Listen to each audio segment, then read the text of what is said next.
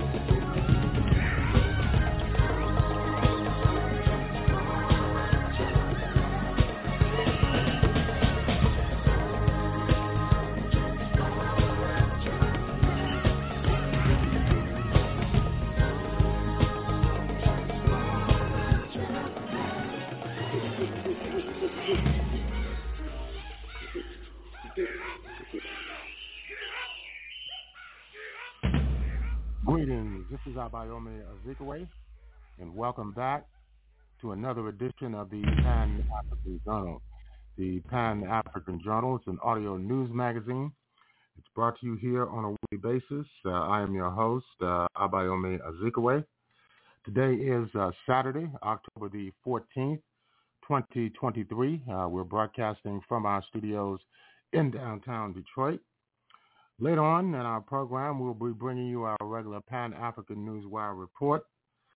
This episode features an in-depth analysis of the worsening crisis in West Asia, looking at the upsurge of clashes in Palestine and the implications for North Africa and other geopolitical regions.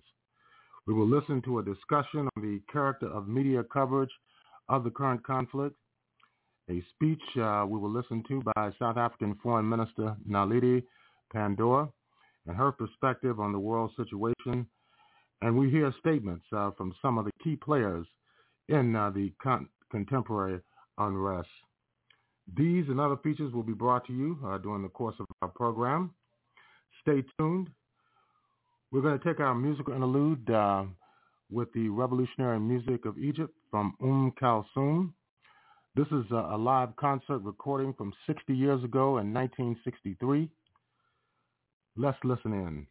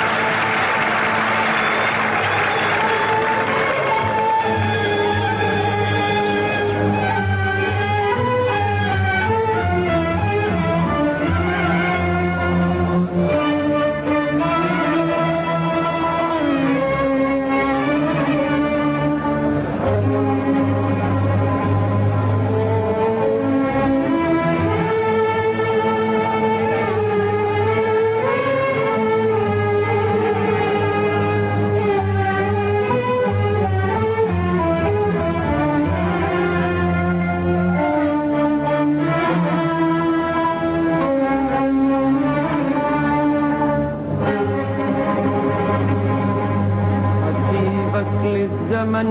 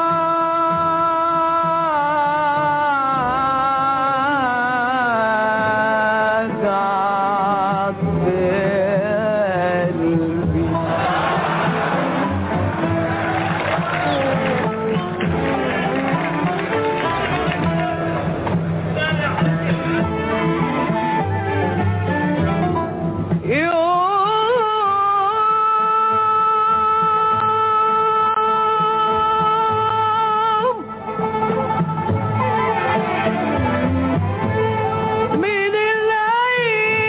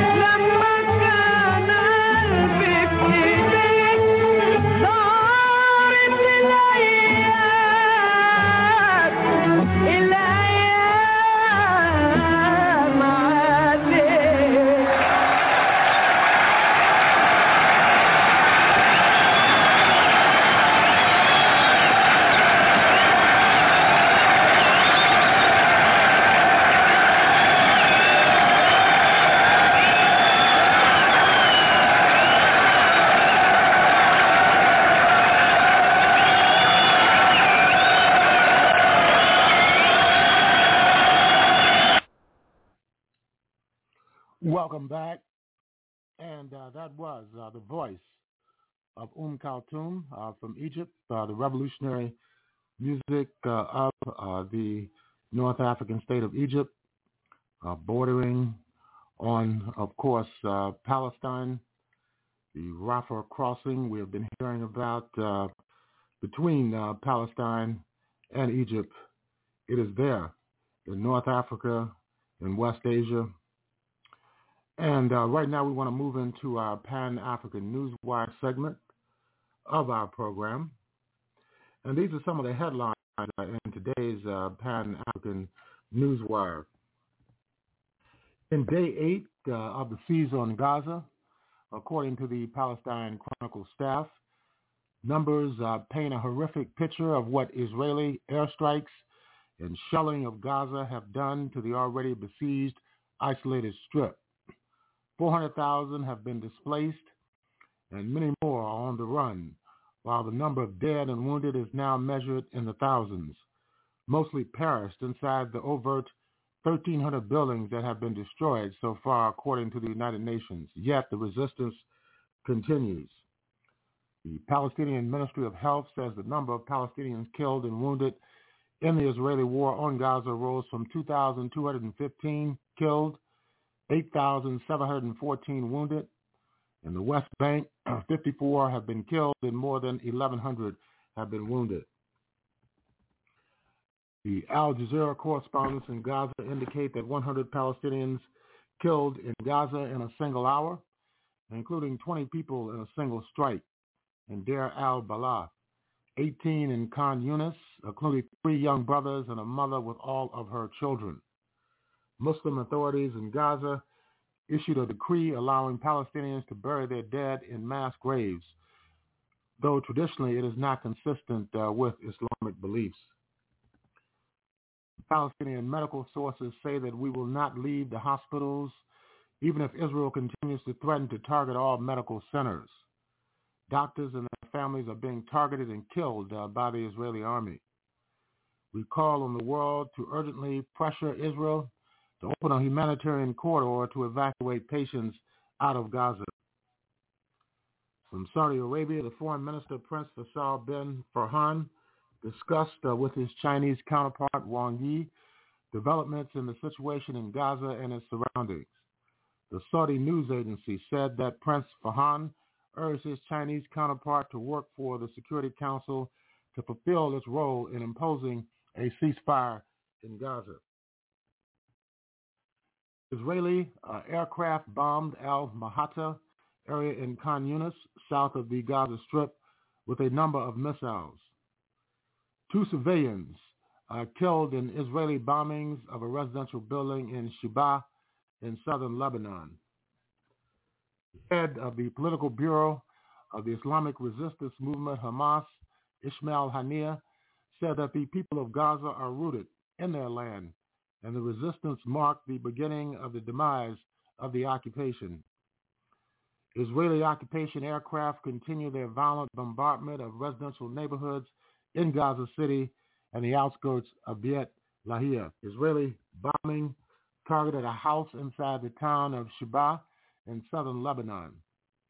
The Saudi Foreign Minister Prince Faisal bin Farhan affirmed the kingdom's categorical rejection of calls for the forced displacement of the Palestinian people from Gaza, expressing his condemnation of targeting civilians in any form.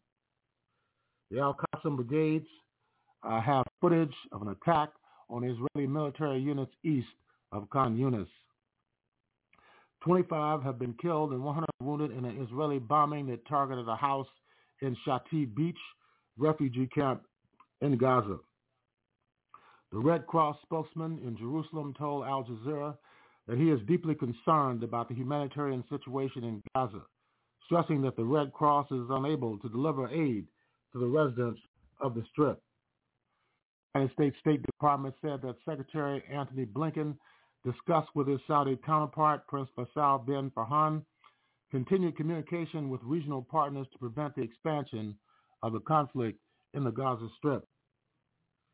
Israeli military planes evacuated diplomats and foreign nationals from the state of Israel. Israel's Air Force confirmed that it was continuing its attacks on sites in southern Lebanon in response to the firing of 30 mortar shells towards the state of Israel. Dozens of Israelis demonstrated in front of the headquarters of the Israeli Ministry of Defense in Tel Aviv to demand the dismissal of Israeli Prime Minister Benjamin Netanyahu and the release of prisoners in Gaza. The Al-Qassam Brigade said that it bombed Ben Gurion Airport with a missile salvo in response to the Israeli occupation targeting of civilians in Gaza. The Turkish media says, "We deplore Israel's targeting of defenseless civilians in Gaza and look forward to a permanent solution in Palestine." Egyptian Foreign Minister Sami Shukri said that Egypt shares with Turkey our vision of the importance of working to overcome the dangerous effects of the Israeli bombings on the Palestinians in Gaza. The Al Jazeera correspondent confirmed hearing the sounds of large explosions in the sky of Tel Aviv after the Palestinian resistance announced the bombing of the greater Tel Aviv with missiles. The World Health Organization Regional Director, Dr. Ahmed Al-Mandari, told Al Jazeera that the evacuation of seriously ill patients from Gaza hospital is tantamount to a death certificate. The Gaza Health Ministry said that 10 paramedics were killed and 27 others were injured as a result of being directly targeted by the Israeli occupationist forces. The ministry added in a statement that the occupation forces destroyed 23 ambulances since the start of the aggression and bombed 15 hospitals in the Gaza Strip, directly or indirectly, 2 of which stopped service. United States President Joe Biden said that Washington is working with Israel, Egypt, Jordan, and the United Nations to resume the flow of humanitarian aid to the Gaza Strip and respect the law of war. United Nations Special Rapporteur, the United Nations Rapporteur on Human Rights in the occupied Palestinian territories, Francisca Albanese, warned of ethnic cleansing of Palestinians in the Gaza Strip and called for an immediate ceasefire. Albanese added that the great danger the sector is witnessing may be a repetition of the 1948 catastrophe and the 1967 catastrophe on a broader scale. The Palestinian resistance launched new batches of missiles towards Zahim, Ashkelon, Sarat, and other Israeli towns in the northern Gaza Strip in response to the Israeli massacres against civilians. Gaza Ministry of Interior said that 20 Palestinians were killed and 80 injured in an airstrike that targeted a house in the Jabalia refugee camp. The Al-Qassam Brigades said that 9 new Israelis currently held in Gaza were killed by Israeli airstrikes. Clashes between Hezbollah and Israeli forces with medium weapons and machine guns in the vicinity of the Israeli Ruwatsiat al-Am site took place in southern Lebanon. Hezbollah's artillery bombed Israeli military sites in the occupied Sheba farms, including the Israeli radar site in the Sheba farms. The government media office in Gaza called on the Egyptian government to make efforts to stop the Israeli aggression and open the Rafah crossing in both directions for humanitarian aid. 5 Israeli military sites on the border with Lebanon are currently under mortar fire. Armed clashes have broken out and explosions are being heard. The Palestinian Red Crescent said they call on the international community to intervene to stop the Israeli decision to evacuate Al-Quds Hospital in Gaza. The Saudi Arabian Foreign Minister Prince Faisal bin Farhan said that, quote, there must be a ceasefire in Gaza and the humanitarian crisis must be addressed, unquote. Residents of Jabalia camp north of Gaza marched in support of the Palestinian resistance in the face of the escalating Israeli aggression. More than 700 children have lost their lives in Gaza since the IDF bombing began. 2 million people in Gaza are running out of water, and this is a matter of life and death. 90% of Israeli bombing targets are homes and residential buildings in the Strip. Lebanese Ministry of Foreign Affairs said earlier today, Saturday, that it will submit a complaint to the Security Council regarding the killing and wounding of 2 journalists by Israeli forces fired yesterday, Friday. An Air Force plane was hit by an anti-tank missile fired by Hamas fighters. The Qatari Foreign Ministry said that Doha categorically rejects attempts to forcibly displace the brotherly Palestinian people from the Gaza Strip. An intense exchange of fire took place with a cell that attempted to infiltrate Israel and fired anti-tank missiles. An agreement has been reached allowing foreigners to leave Gaza from the Rafah border crossing. That is supposed to take place tomorrow. A senior U.S. State Department official said that the United States is working with Egypt, Israel, and Qatar to open the Rafah crossing from Gaza to Egypt on Saturday. U.S. Secretary of State Antony Blinken said that it is very important to work with partners to avoid the extension of the current crisis in the Gaza Strip. He added, quote, "It is very important to protect civilians, and we are working with partners to achieve this," unquote. Sirens have sounded while all day long in the Upper Galilee on suspicion of a march violating Israeli airspace. The Al-Qassam Brigades, the armed wing of Hamas, said that its fighters crossed the separation fence in Khan Yunis and attacked the enemy and destroyed 3 Israeli military vehicles. Israel's order to evacuate the hospitals is madness and is a death sentence for dozens of patients. That's according to the hospital director, Kamal Adwan. The Gaza Health Ministry said that dozens of Palestinians were killed and wounded in a new massacre in Bir al-Balah as a result of an Israeli bombing of a residential square. These are just some of the coverage, round-the-clock coverage from the Pan-African Newswire on the current situation in West Asia, in Palestine, and in North Africa.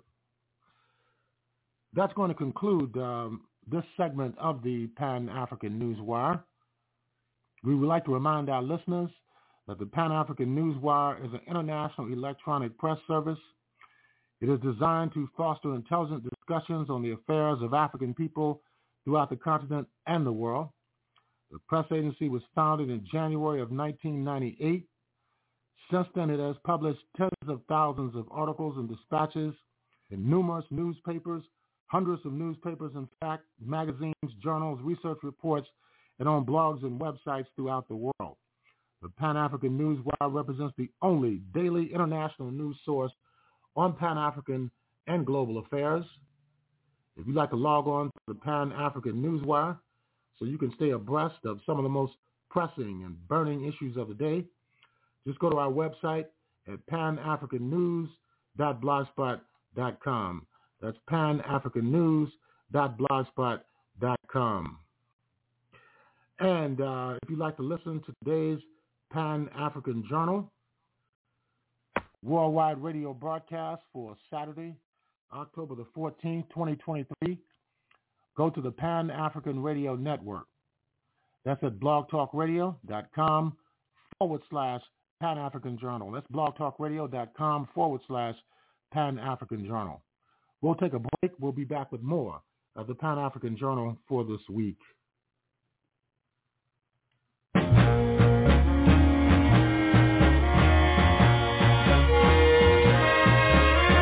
Tell me that the sun belongs to you and should surround you. Yet when I turn to look, I see they've snatched the sun from all around you. Why you hardly seem to want what's yours, you hardly seem to care. If you love the sun where you come from, then you had better dare to seize the time. The time is now, oh seize the time, and you know how. You tell me that the soul is real and your soul must survive.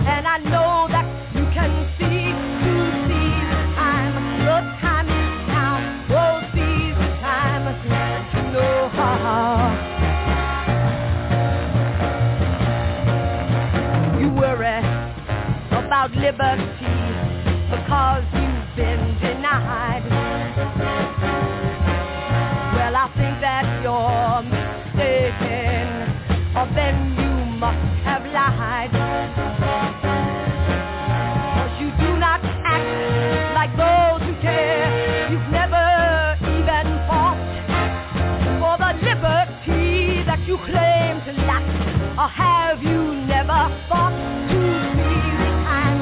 The time is now. Oh, seize the time, and you know how.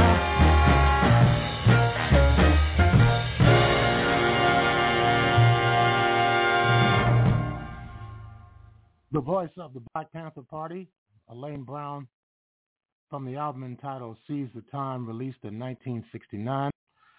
We will return to our coverage related to the siege of Gaza that is backed and financed by the United States, being carried out by the Israeli Defense Forces. Let's listen to Ismail Haniyeh, the political leader of the Hamas resistance movement in Palestine. We are going to cross live now to a senior leader of Hamas who is speaking now. The lands and territories of Gaza and all over the Palestinian territories. They have written the history of Al-Aqsa flood. They have put the right beginning to eliminate the occupation. We need no more occupation to our land, sanctuaries, and our Aqsa. This resistance, in every single hour, in every single moment, they go and they hit everywhere in the heart of this Zionist criminal regime. The Zionist regime didn't manage, despite the army and the weapons, to face our brave men. So the Zionist regime is now committing this genocide, burned land, and the attempts to relocate our people in Gaza. And the Zionist regime thinks that these crimes, these brutal crimes, barbaric crimes committed by this regime will eliminate the disgrace of being defeated and of being broken with the start of the strategic Qassam attack on the 7th of October. But no way.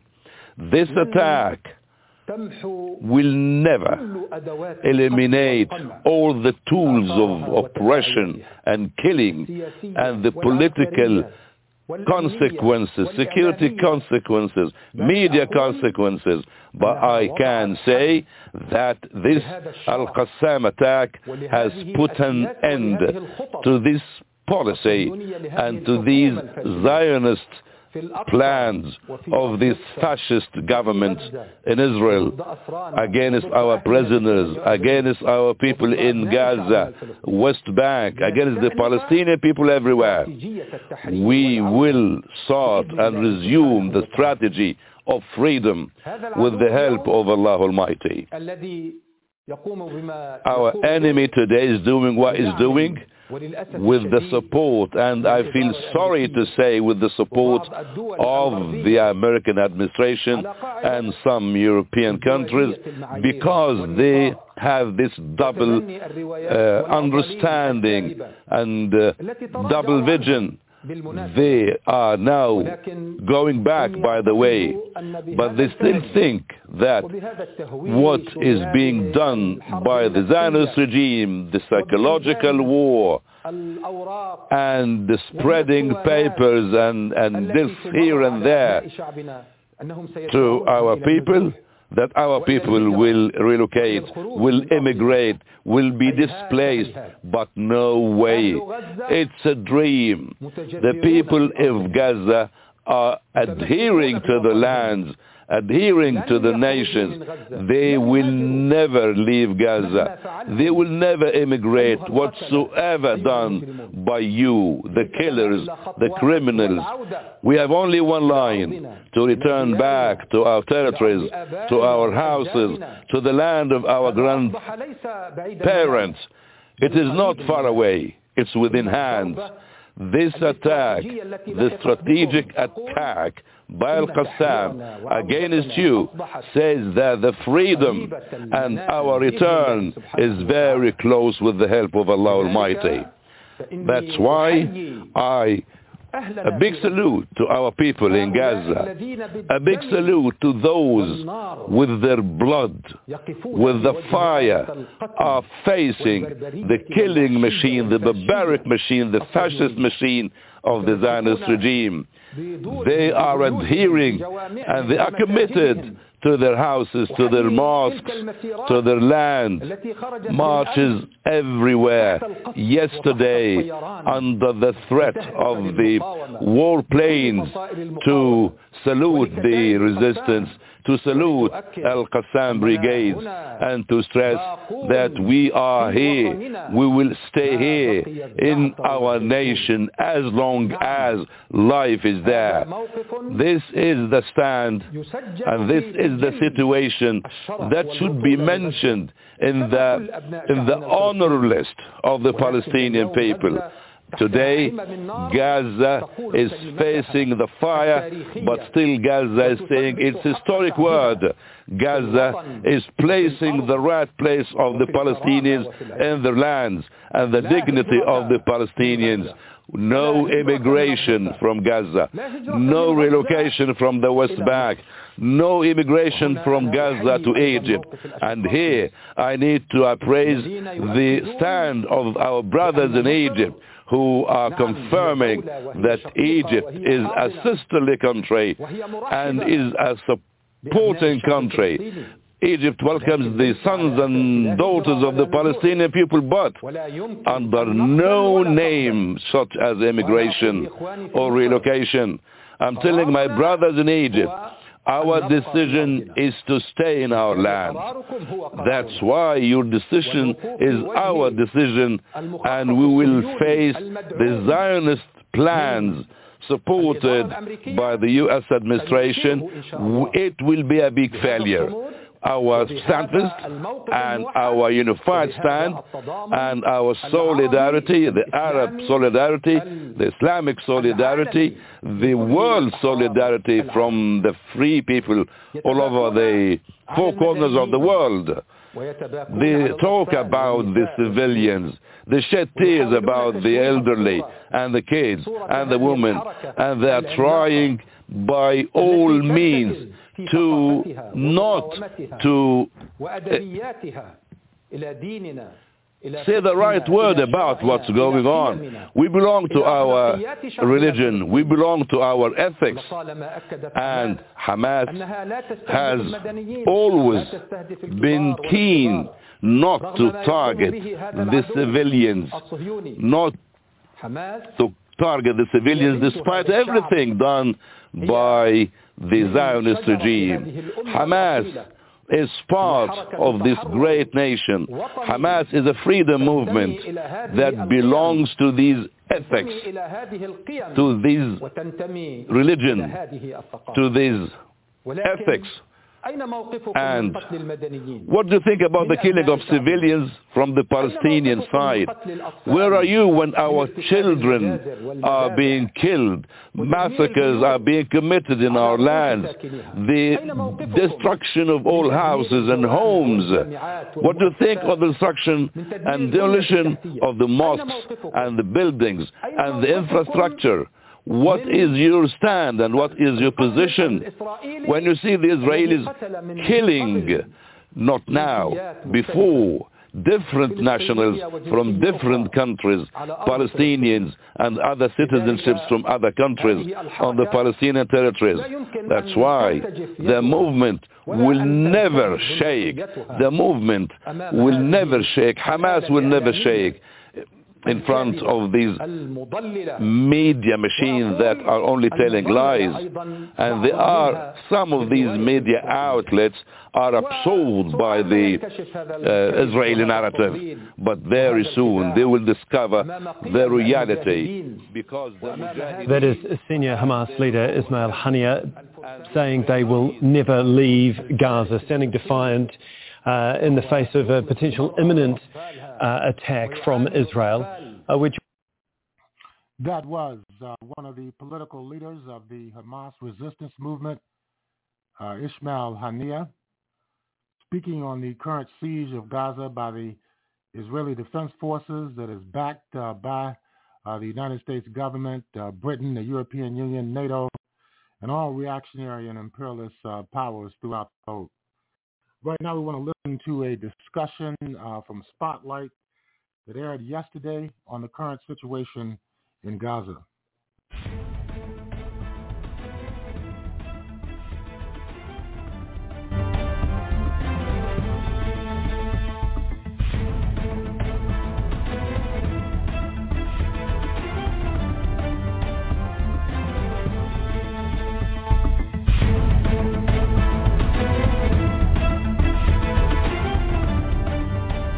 Over 700 children murdered.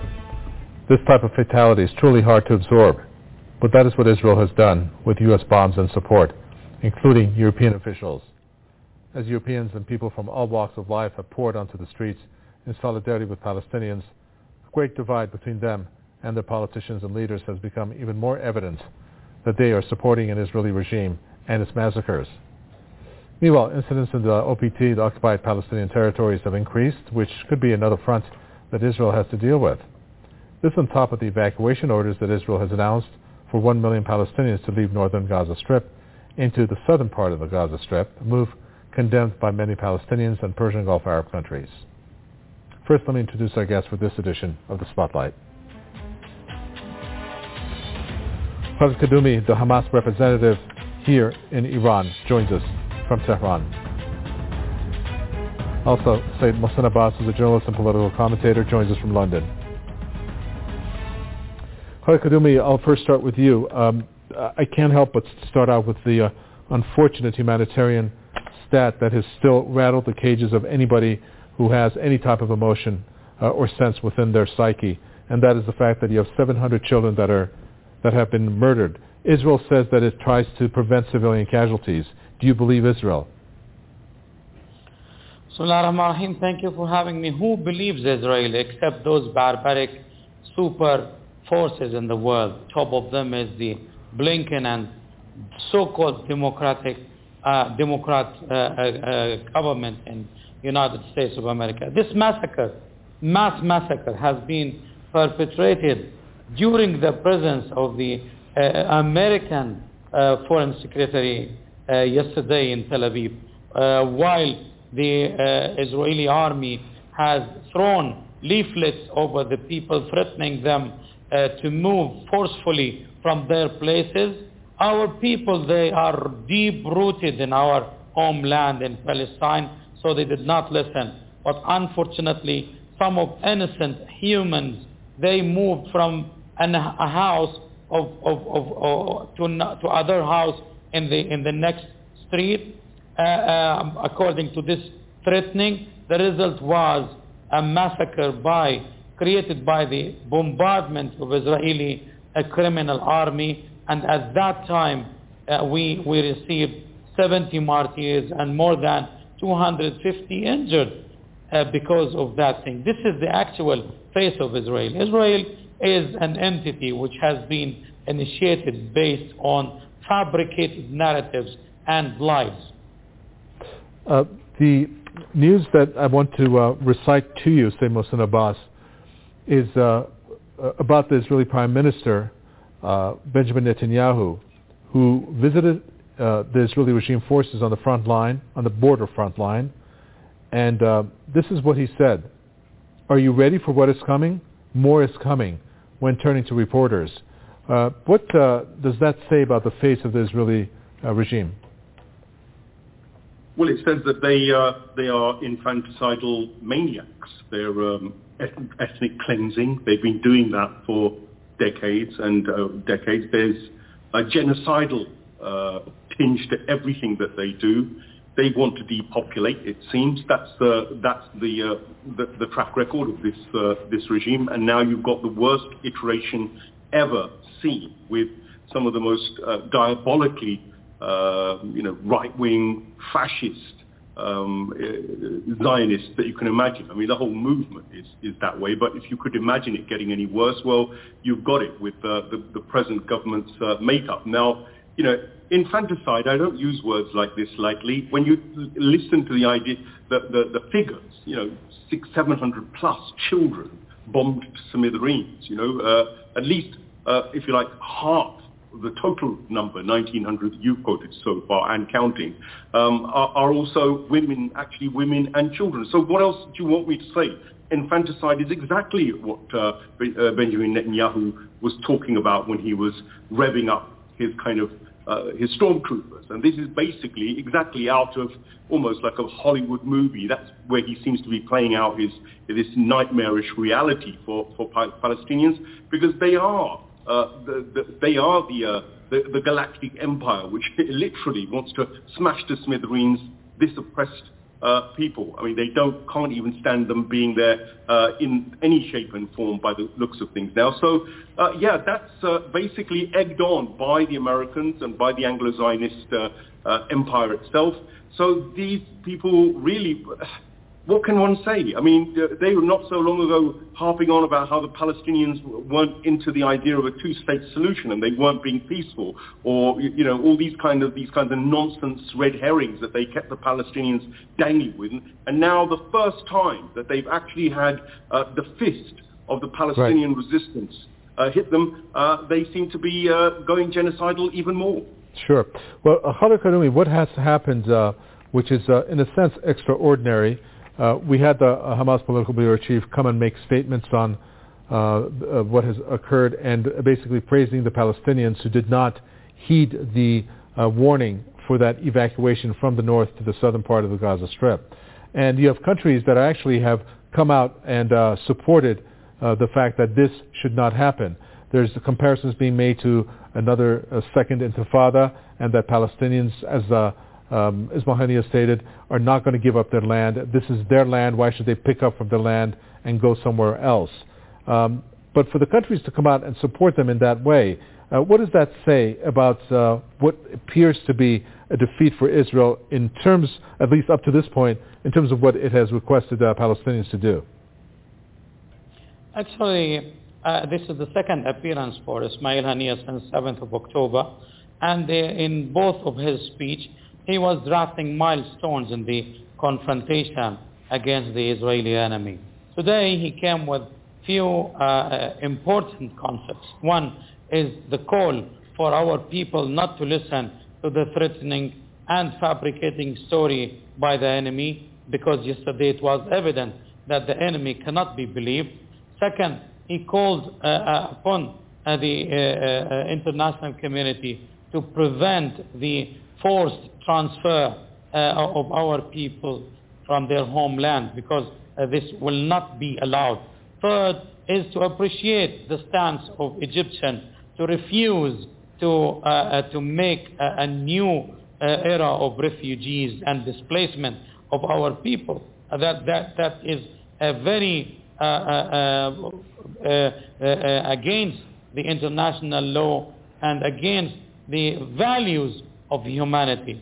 Fourth, and most important, to emphasize the steadfastness of our people.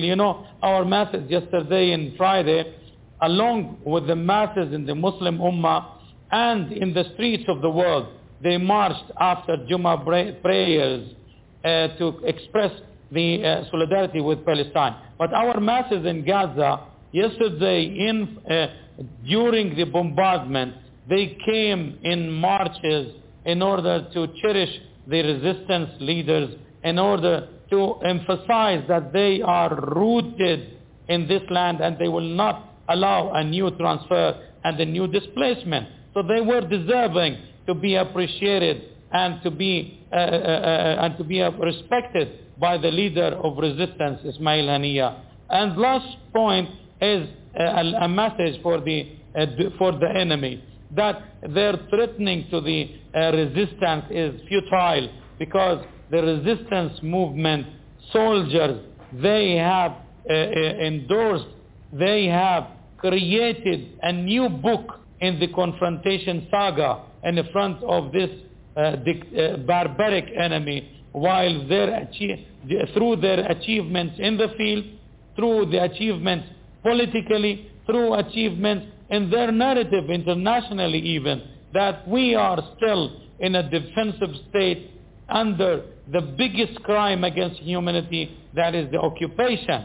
So Tufan al-Aqsa, the flood of al-Aqsa, will swipe this enemy and this occupation.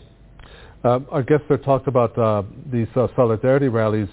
Sayyid Mohsen Abbas, where you're at, was one of the biggest with the drone shots that we saw, block after block of what seemed to be hundreds of thousands that came out. And this was also seen around the world, which is reflective, if you agree, of the great divide that exists now between the people and their officials, wherever they are, who are supporting the Israeli regime. Tell us how significant that is. The fact that so many people turned up at such short notice tells you that people emotionally are with the Palestinian cause, no matter how many trillions the Zionist regime and their allies in the West spend. And they spend an awful lot of money in terms of false propaganda and running all these kind of psychological operations to try and persuade their public that what they're doing is right, and that the oppressor is the oppressed. That's been the target. I mean, I'll give you a story. My son goes on cartoons time with various YouTube videos. Every half an hour, less than half an hour, there's a new version of Zionist propaganda aimed at children. I mean, it's shocking.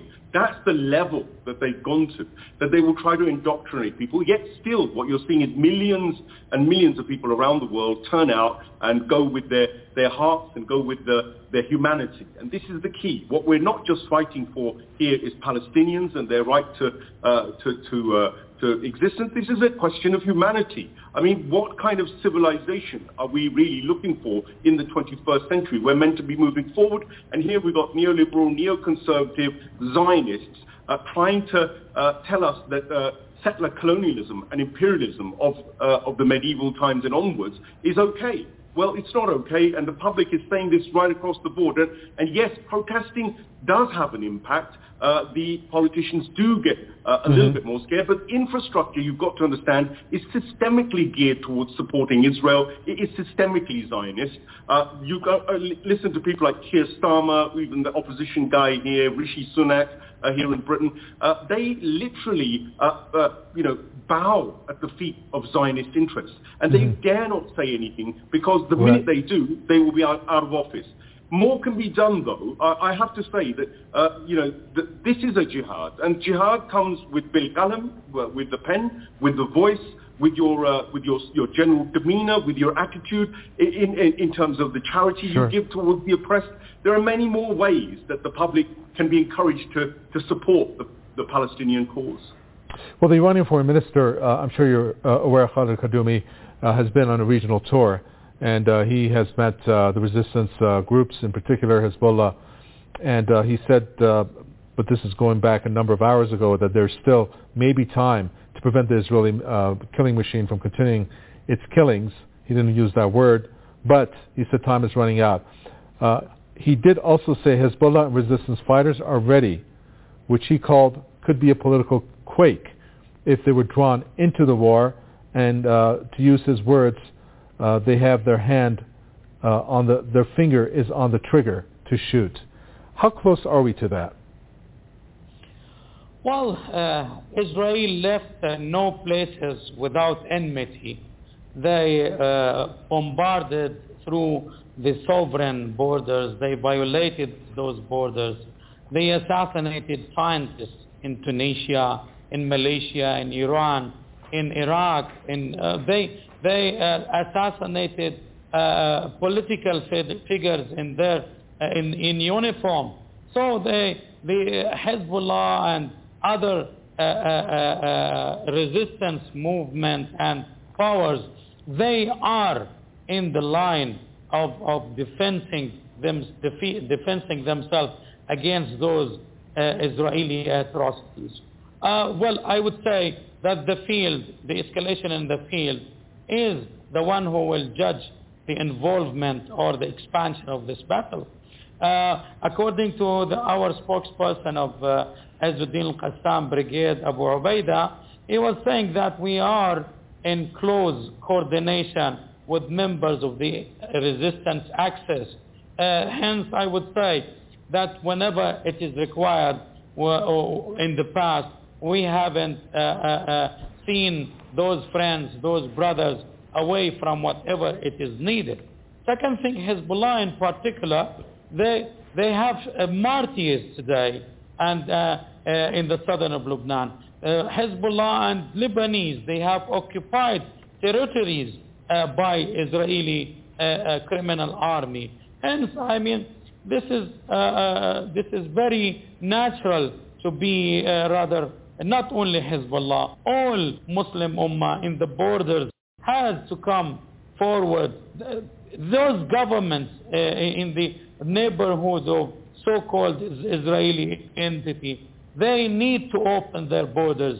They might be not asking the involvement of conventional army, but the people, the masses, look at the million marches. They are all having their own potential to proceed further, to do whatever they know to do. All what is needed from the official stance is to bridge this dichotomy, this gap between them and official stance and the masses stance.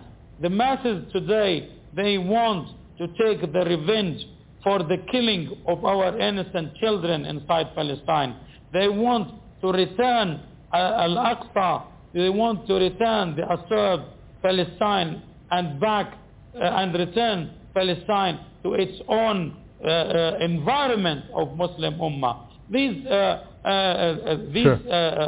martyrdom and sacrifice being presented by the Palestinian masses deserve different approach from the Ummah at masses level, which they are doing their well, but also at the official stance level. All right, there's a warning issued by Israel, said Mohsen Abbas, to Hezbollah, and this particular official said that Hezbollah should not start a war on the second front to Israel's north and threatened the destruction of Lebanon if it did. What are we looking at when it comes to this type of a warning, which sounds like it's hot air in a sense, because the U.S. has also, through the U.S. President Joe Biden, has said for regional countries not to take advantage of what's happening. That, in a sense, shows that Israel can't be stretched. Is that a correct look at this? I think the game changes significantly if Israel has to fight on two fronts. Already, Hezbollah has been keeping them occupied. Mortar attacks were changed, fire was exchanged today, missiles were exchanged. A number of combatants have lost. That was excerpts from a spotlight television debate over Press TV yesterday. You're listening to the Pan-African Journal worldwide radio broadcast. I am your host, Abayomi Azikiwe. Today is Saturday, October the 14th, 2023. We're broadcasting from our studios in downtown Detroit.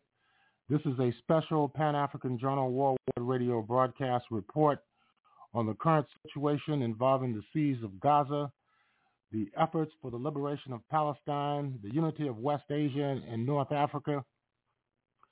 Right now we want to listen to an address delivered by the South African Foreign Minister, Dr.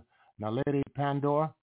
This was at an international conference held in the Republic of South Africa where the Palestinian question and the current crisis in Gaza was addressed. Let's listen in.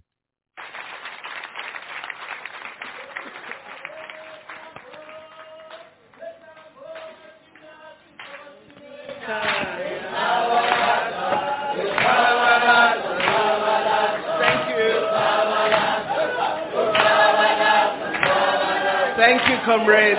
Manda. Thank you. I know the chair is worried about time. So I'm stopping, Comrade General Secretary. But I must thank Comrade Irvin Jim and the leadership of NUMSA for inviting me to be here today. When I got the message from Comrade Irvin Jim that NUMSA would consider me speaking at a conference of NUMSA, I must say initially I was very shocked. because I'm quite a conservative type of person. But I really thank NUMSA for the invitation and the opportunity to speak about some of the work that we do. I begin by thanking the comrades from Palestine who have spoken, and I greet them most warmly. Welcome to South Africa. I also greet Comrade Ronnie Casserole, a veteran who doesn't tire. I don't know where you get this energy. He sends me messages at 3 a.m., you must issue a statement on this, why are you saying nothing on that? Comrade Ronnie, there you are. He takes advantage because he knew my father. He thinks that he's my father.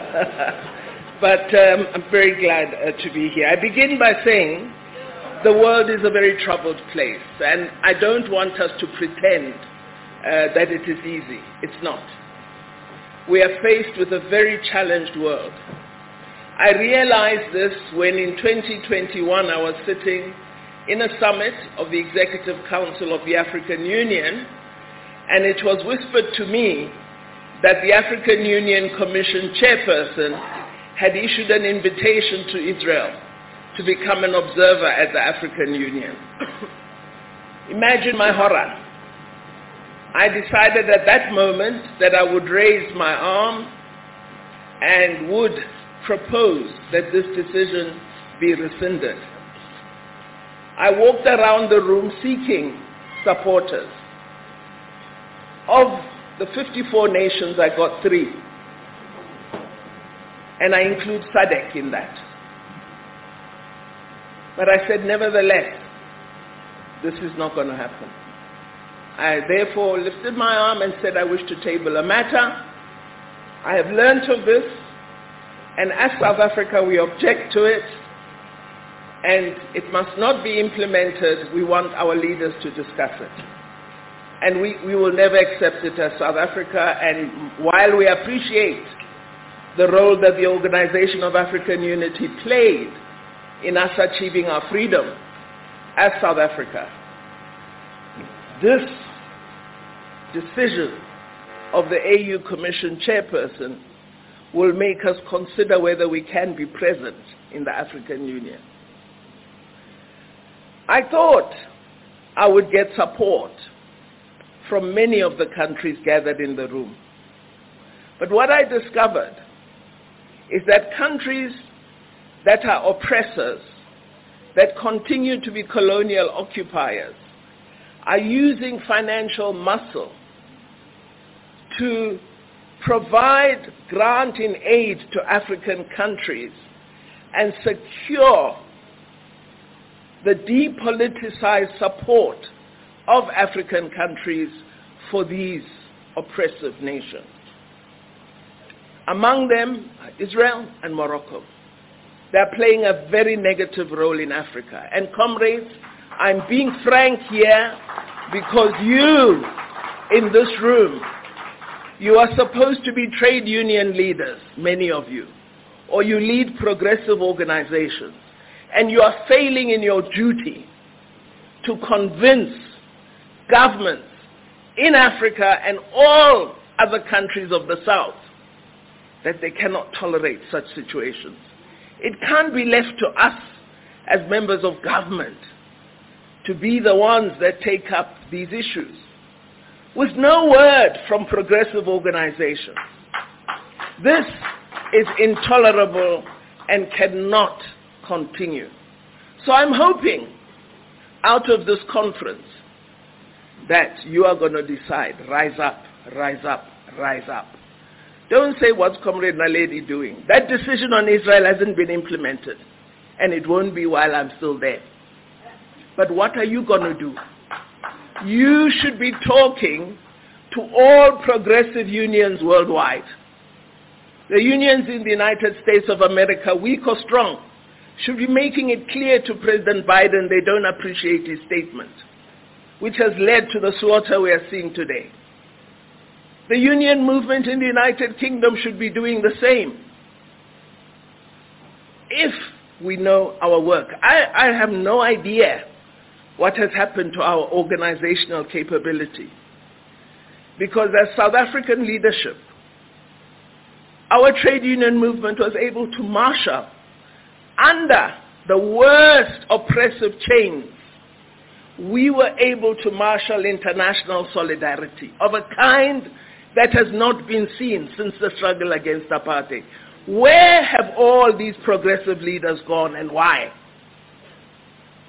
Why are we not able to organize? Why are we only sitting in a room as 300? There should be 3,000 here. There's something wrong, and that's why I'm saying we're in a troubled world. And we need to recognize that the world has shifted. Because what has happened is, in a determined fashion, progressive values and principles have been hacked and hacked and hacked, and it is now difficult to find the voice of the left. And we need to revive. We need to organize. We need to be smart. We need to be strategic. And one thing I've realized is making good speeches does not assist. I may feel good that I had the right rhetoric at that platform, but if the next day my rhetoric has not led to action, my speech was useless. So I hope out of this, NUMSA is going to lead a process where Comrade Irvin Jim and Comrade Chirwa will meet with their counterparts in all unions, whatever they are, and say, as South African trade union movement, let us lead. Let us lead. Let us agree for 1 month. None of our unions are going to lift any Israeli goods out of any transport. Just one thing. And let us see whether our leadership has convening power or not. This week, coming, a number of proposed resolutions are going to come before the United Nations. We must keep our eye on that process. We must ensure it's the right kind of resolutions. Today, the people of Palestine need of help. They need medical supplies. They are unable to bandage wounds. They cannot provide help. Médecins Sans Frontières is doing a good job. They are absolutely there, but they are also being decimated. What are we going to do about that? Let's ask every South African. There are 62 million of us, they say. All of us must donate one thing, food or medical goods. And let us persuade an airline to take them all to the Egyptian border with Palestine and deliver those goods. Let's do something, comrades. Let's stop talking, because the world is in a terrible place, and all it needs are a few good men and women, are organizers, strategists. And not to organize because you're NUMSA only, but to organize everybody. What we have to put aside if you want to change the world are divisions between us. Because it doesn't make any sense to believe that I must be the most progressive, the most left, the most radical, and the world is suffering. The most progressive thing is to unite and get action. And that's what I hope you're going to begin to do. So anyway, on my story, on the presence of Israel as an observer in the African Union, I have managed to pause it for now with the support of my president, but it's not off the table in the AU. So again, I'm asking you, pay attention. Having said that, because I prepared very hard, I'm going to present my speech. And I begin by saying, one of the things we must realize is the developing South is caught in the middle of rising global tensions. I know it is not correct to speak of the South as though it's a homogeneous entity. But from my experience, I can say to you, it is the region that most hopefully has the basis and foundation for the kind of radical shift we need. So I look to countries of the South, not the North. And I think it's important that we do that. What we are seeing in the world is an increasing pushback against the forces that seek to promote collective action, international solidarity, and global cooperation. We see the re-emergence of tendencies toward right-wing nationalism, unilateralism, and populism as an ongoing trend. Comrades, another assignment, engage the media. Why is it all right for a Palestinian journalist to be murdered, but it's not okay for a journalist from Canada to be murdered? What kind of value system is that? We've been silent about Shireen Abu Akleh. She was murdered before our eyes.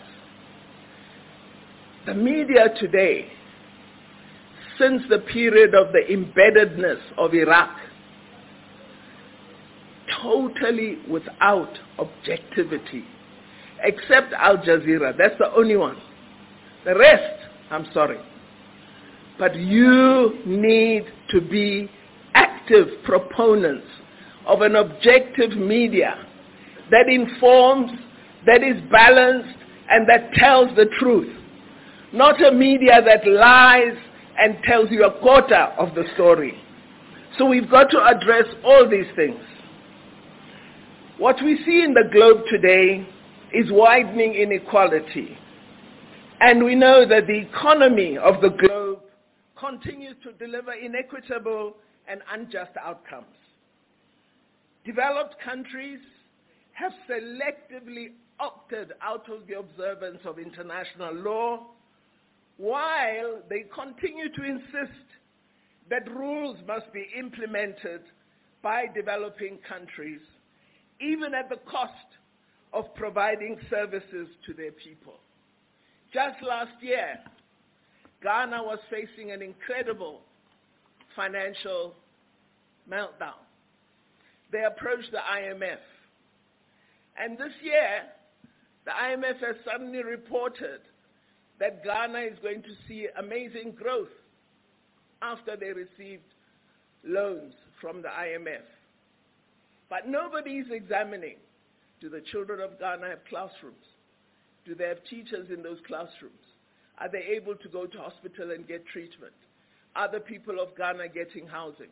Because the first target of IMF loans is public services. So it's important that we look not just at what support is provided, but at the quid pro quos that governments have to make in order to have access to that funding. Developed countries have certainly not met their commitments to the developing world and are consistently shifting responsibility to us in the global south. You must address climate change. You must stop using coal. You must reduce emissions. You must do A, B, and C. We've developed, they had thousands of years to develop, and in a short space of time, we must arrest our development and respond to their demands. I'm not saying coal is what we should use. I'm not saying we shouldn't reduce emission. Don't misunderstand me. But I'm saying the kinds of demands being made on developing countries without appropriate resource responses are actually demands that are unconscionable. So what this has led to is it's become increasingly difficult to pursue sustainable development goals. We saw this year that the Secretary General of the United Nations has indicated that far from moving in a positive fashion, the world is actually going backwards. We now have more poverty, more inequity, more joblessness. So the fundamental crises of our time call for international responses, in our view. If we accept that the world is increasingly more fragmented, it provides an opportunity for those concerned with economic justice, yourselves, to work toward creating a genuinely progressive alternative. Progressive forces around the world need to push for multipolarity and a strengthened, fairer, and more inclusive multilateralism by exerting more influence on global debates. We should not be silent. We should be having loud views. We need to make our economies work for the common good, and we need to take all the measures necessary to protect our planet. We believe that what is needed is a different kind of multilateral architecture, which is more suited to today's challenges of the world. In our own view, Comrade Ronnie, despite its inadequacies, it is our belief that the United Nations must remain the primary locus for political, security, and development decision-making, as it remains the most representative global body, despite its shortcomings. We believe a complete overhaul of the UN system is needed so that the UN Security Council is democratized and reflects the current balance of forces in the global system. It's unacceptable, 8 decades nearly after its creation, 5 nations still wield disproportionate decision-making power in the Security Council, and those 5 number among the most problematic countries in the world, the causes of many of the problems I referred to today. So the overhaul of the UN system should include enforcement of decisions taken by what we hope will be a democratized UN Security Council. We also believe we should no longer accept a situation where countless UN resolutions are passed by the vast majority in the UN General Assembly, but are merely ignored. We've had repeated calls, as Comrade Khalid has said, from UN member states for Israel to withdraw from the occupied territories to the 1967 borders. These decisions have been ignored, and instead we have witnessed the burgeoning expansion of illegal settlements on Palestinian land, growing oppression of the Palestinian people, gross violation of their human rights, and the Gaza Strip being turned into an open-air prison, regularly denied electricity, water, and fuel. The current denial is not new. It's been happening time and time and time again. For 16 years, Gaza has been under siege, with its people struggling to survive the ongoing land, air, and sea blockade imposed by Israel, with Palestinians denied exit and entry into the Strip. I was horrified when one of our former leaders, Comrade, I don't know if I should call him Comrade anymore, Comrade Teralekota, said that Israel is not an apartheid state. Well, the Palestinians are denied free exit and entry into their own land. They do not have free movement. We didn't have free movement under apartheid. Palestinian people use separate entrances when they go through the border. We had to use separate entrances under apartheid. Palestinian children do not have free access to education. It was the same for us.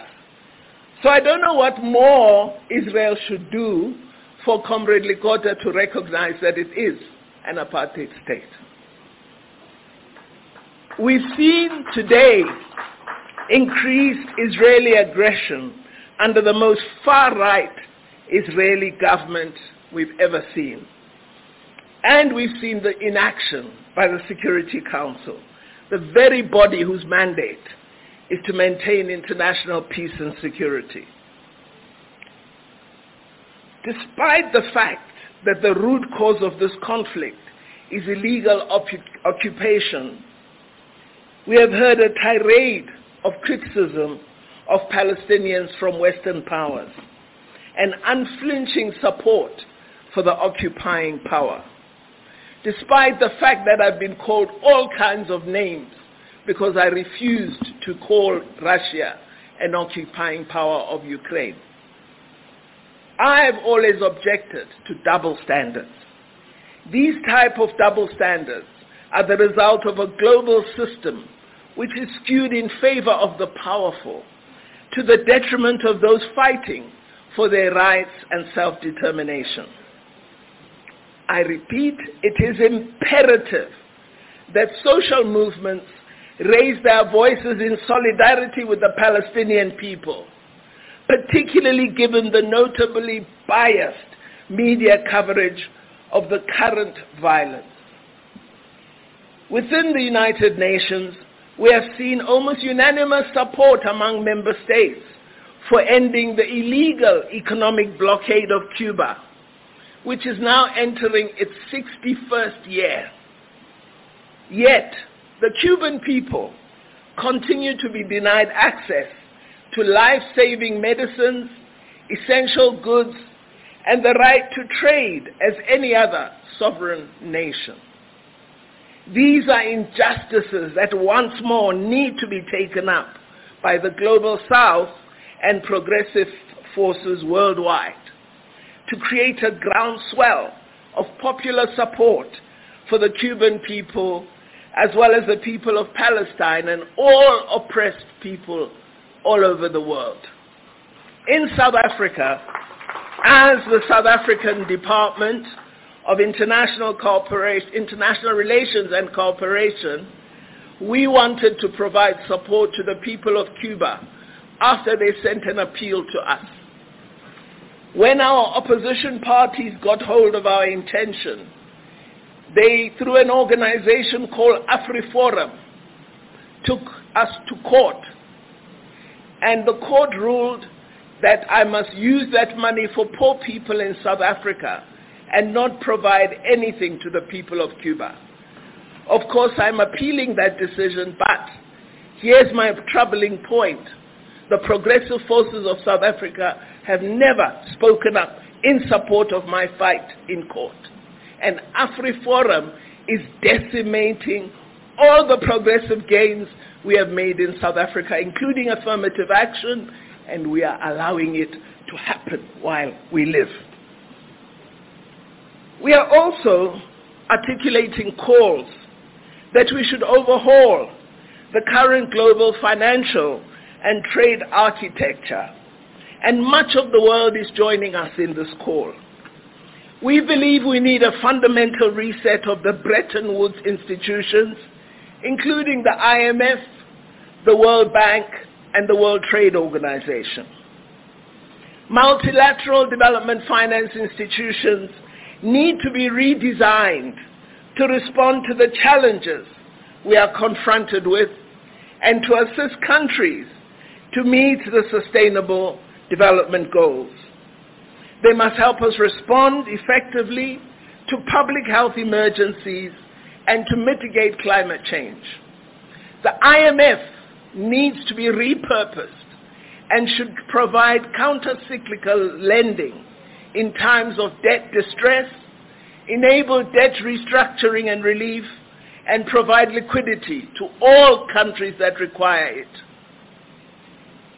I'm raising all these things, Comrade Chira, because I believe while we should have the debates you will have in this meeting, we also must look at the real situation of the globe and determine how we interface with these challenges and address them. We are fortunate as South Africa to be part of the BRICS partnership. And in BRICS, as the BRICS countries, we've been working toward developing a more equitable, balanced, and representative global governance system. This includes the restructuring of the global financial architecture.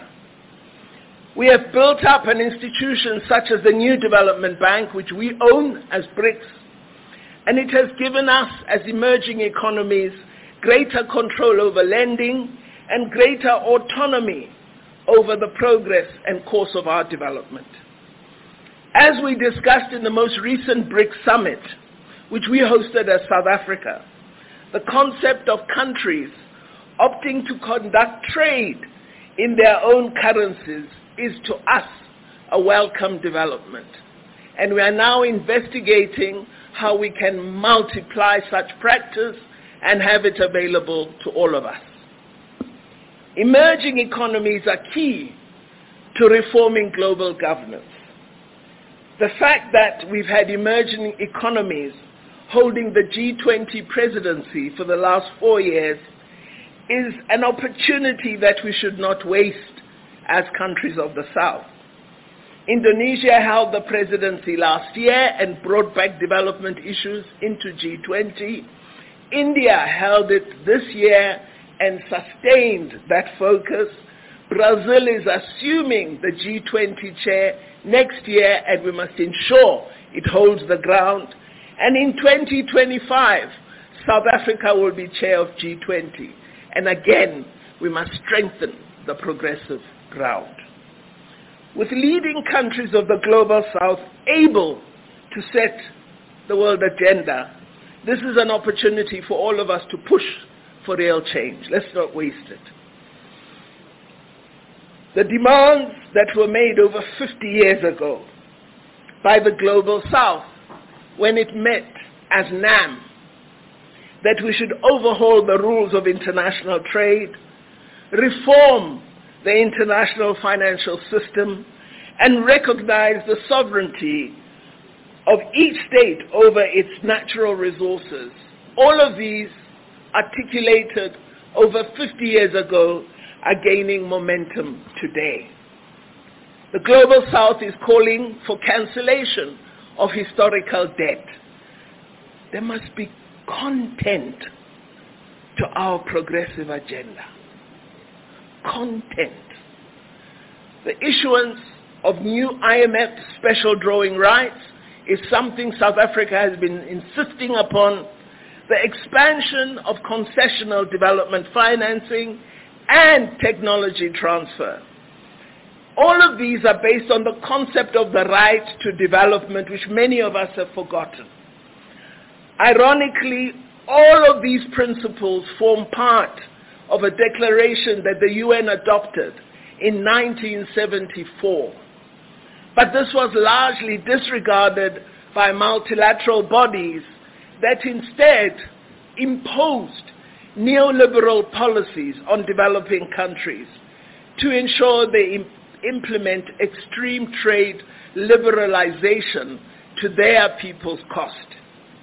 Today, developing countries, which include the Africa Group, India, and Cuba, have tabled a proposal on the reform of the WTO, a proposal called Strengthening the WTO to Promote Development and Inclusivity.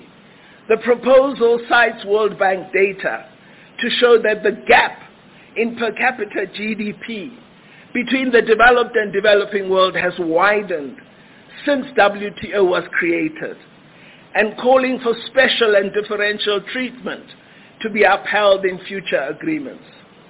The proposal calls for respect for the right of countries to adopt different economic models and supports diversification and development. We also require multilateral security arrangements. We need to reject military alliances that divide the world into blocs, but do not offer answers to the challenges we confront. We are seeing now the weaponization of the ocean, Indo-Pacific Alliance, and so on. All of this is meant to take unipolar control of the oceans and deny us the right to peace and development which the oceans offer the world. What we need today, more than ever before, and that's why this conference is to me vitally important, we need international solidarity. There's an urgent need for this in responding to the crises confronting us. During our struggle in South Africa, the principle of international solidarity was one of the key pillars of our struggle. It was through this pillar that civil society, political parties, academia, and other sectors all over the world were mobilized to isolate the apartheid regime. This pillar of international solidarity made an immense contribution to our victory against apartheid, to the extent that some analysts have even tried to elevate it above other very important pillars, such as the underground, the armed struggle, which Comrade has referred to, and the mass struggle, which we must never forget. These 4 pillars of the struggle complemented and reinforced each other to deliver the death of the apartheid regime.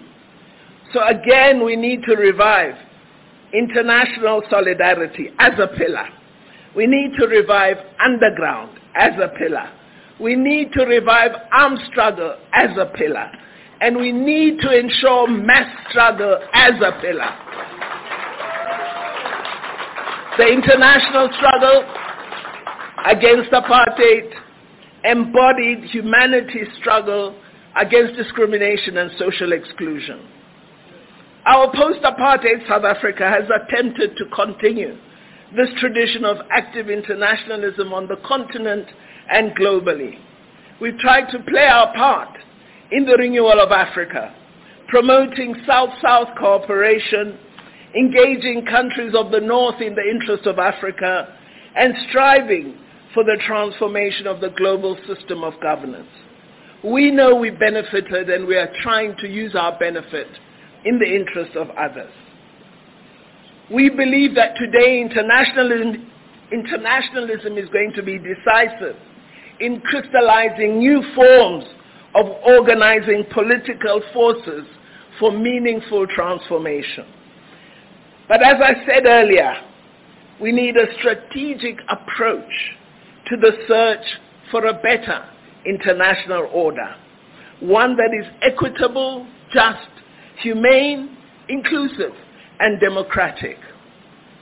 So while I agree with BDS and the focus it has, I think we need to discuss how do we activate this in a manner that allows us to achieve the outcomes we desire, and not as an illustration of our ability to organize.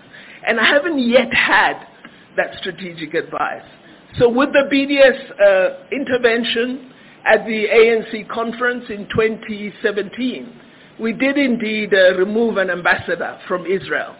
But I haven't seen it advance the peace agenda. So how do we act together to make gains in the struggle rather than to have illustrations of action? This is the kind of strategic discussion I hope we could have at some time. I believe we need to continue as South Africa to contribute to the building of a global progressive movement for a better Africa and a better world. People need to be shaken out of complacency and distraction.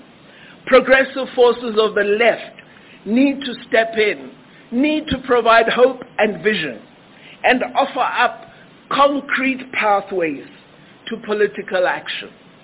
Across the global South, the progressive community has begun to rally. We look forward to the expansion of brave, united, vibrant social movements. As the great revolutionary leader of Cuba, President Fidel Castro said, we need to unite today to build the tomorrow we yearn for, to vindicate the always excluded, and to rescue faith in humanity. I hope we can do this, and I thank you for listening to me.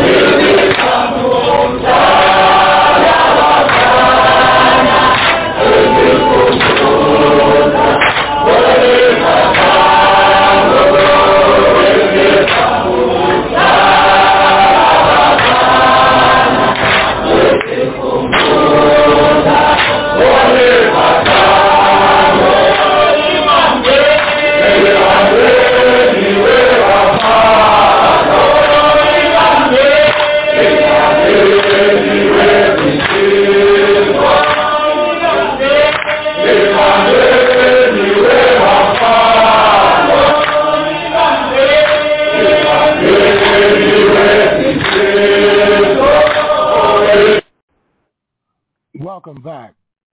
And that was the Foreign Minister of the Republic of South Africa, representing the ruling African National Congress, addressing an international conference in South Africa whose theme focused heavily on support for the liberation struggle in Palestine. We have been following around the clock the siege of Gaza, the resurgence and the advances and the offensives of the Palestinian National Liberation Movement in alliance with other resistance forces throughout West Asia. You're listening to the Pan-African Journal, worldwide radio broadcast for Saturday, October the 14th, 2023. We're broadcasting from our studios in downtown Detroit. We'll take a break. We'll be back with more of the Pan-African Journal for this week.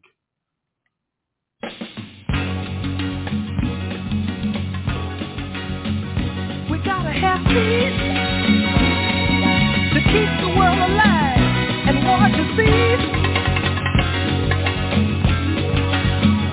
We gotta have joy to in our hearts with strength we can't destroy. People hear us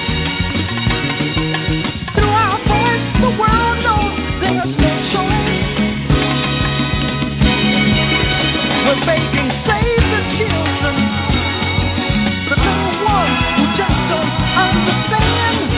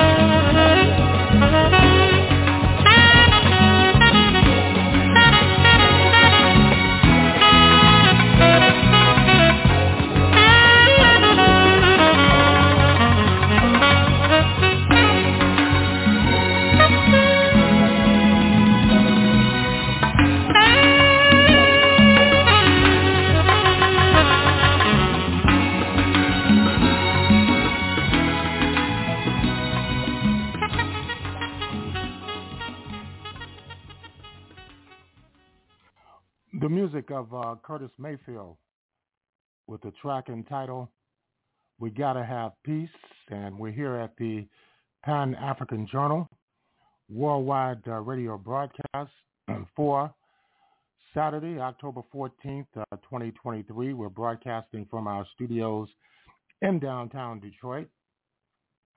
Our principal focus in this episode is the siege of Gaza by the international imperialist forces, led by the Israeli Defense Forces, and of course the United States government, Washington, Wall Street, funding, financing, enabling the actual genocidal onslaught against the Palestinian people of Gaza throughout the entire Palestinian nation, and threatening to launch an imperialist reign of terror on the peoples of West Asia and North Africa.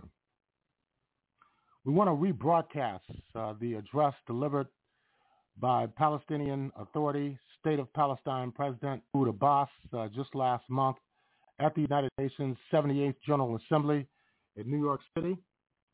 Let's listen in. On behalf of the General Assembly, I have the honor to welcome His Excellency Mahmoud Abbas, President of the State of Palestine, and to invite him to address the Assembly.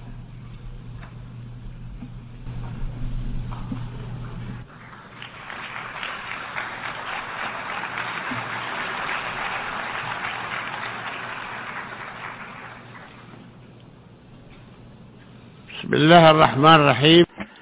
the name of God, the most gracious, the most merciful, His Excellency, Mr. Dennis Francis, President of the United Nations General Assembly, His Excellency, Mr. Antonio Guterres, Secretary General of the United Nations, ladies and gentlemen, heads and members of delegations,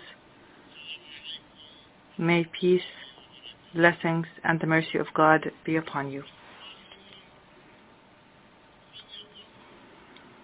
Those who think that peace can prevail in the Middle East without the Palestinian people enjoying their full, legitimate, and national rights would be mistaken.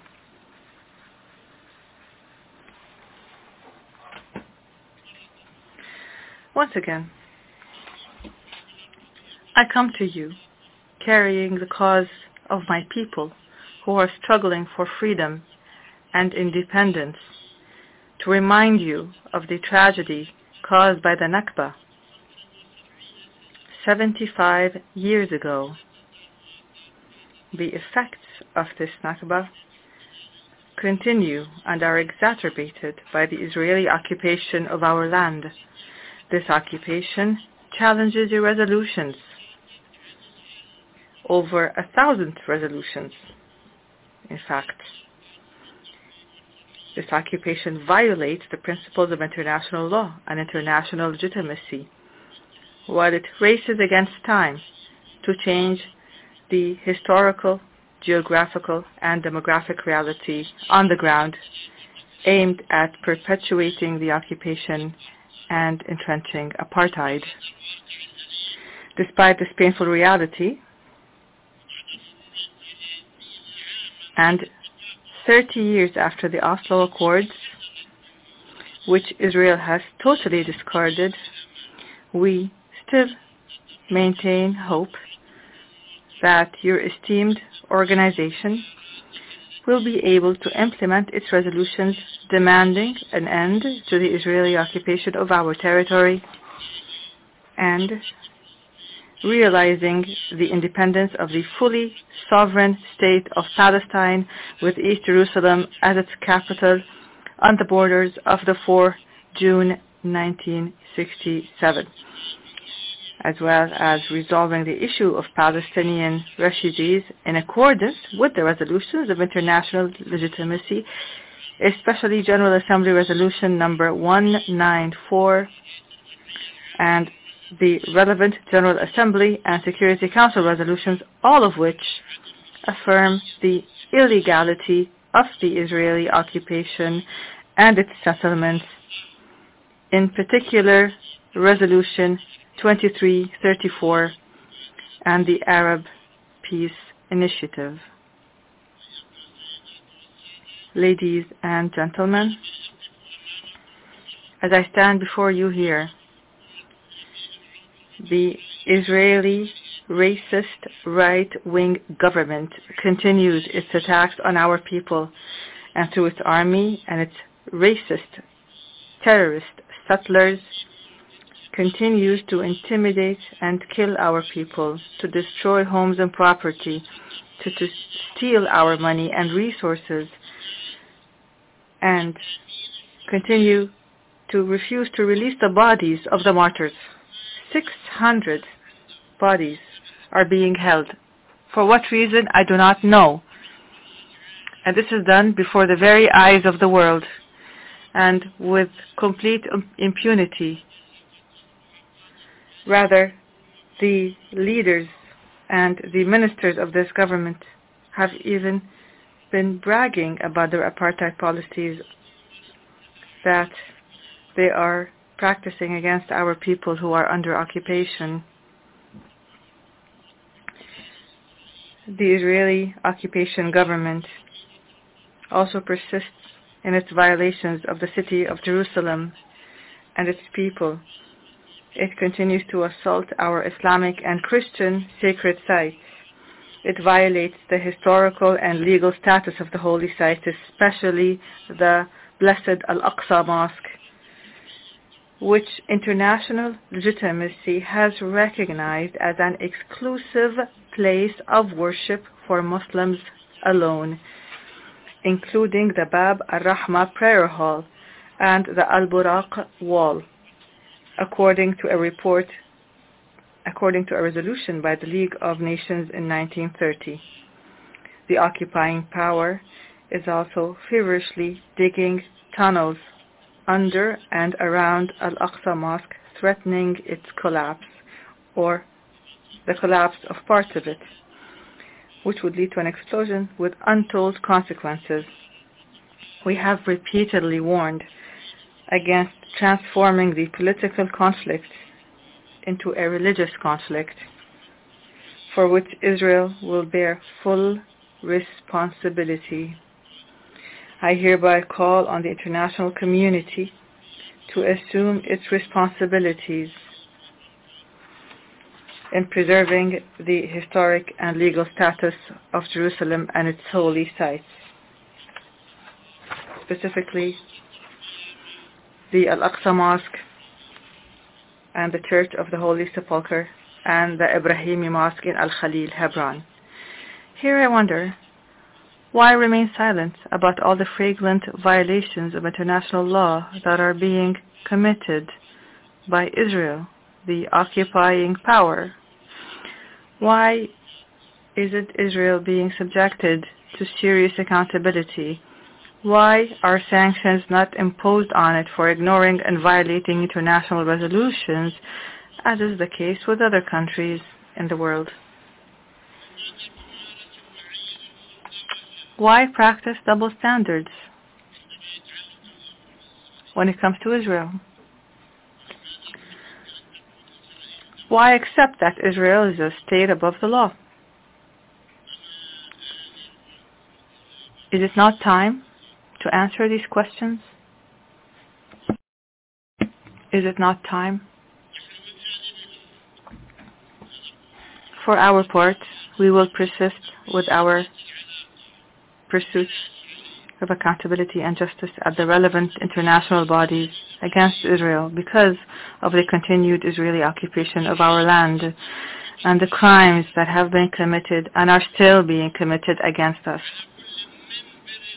as well as against both Britain and America for their roles in the fateful Balfour Declaration.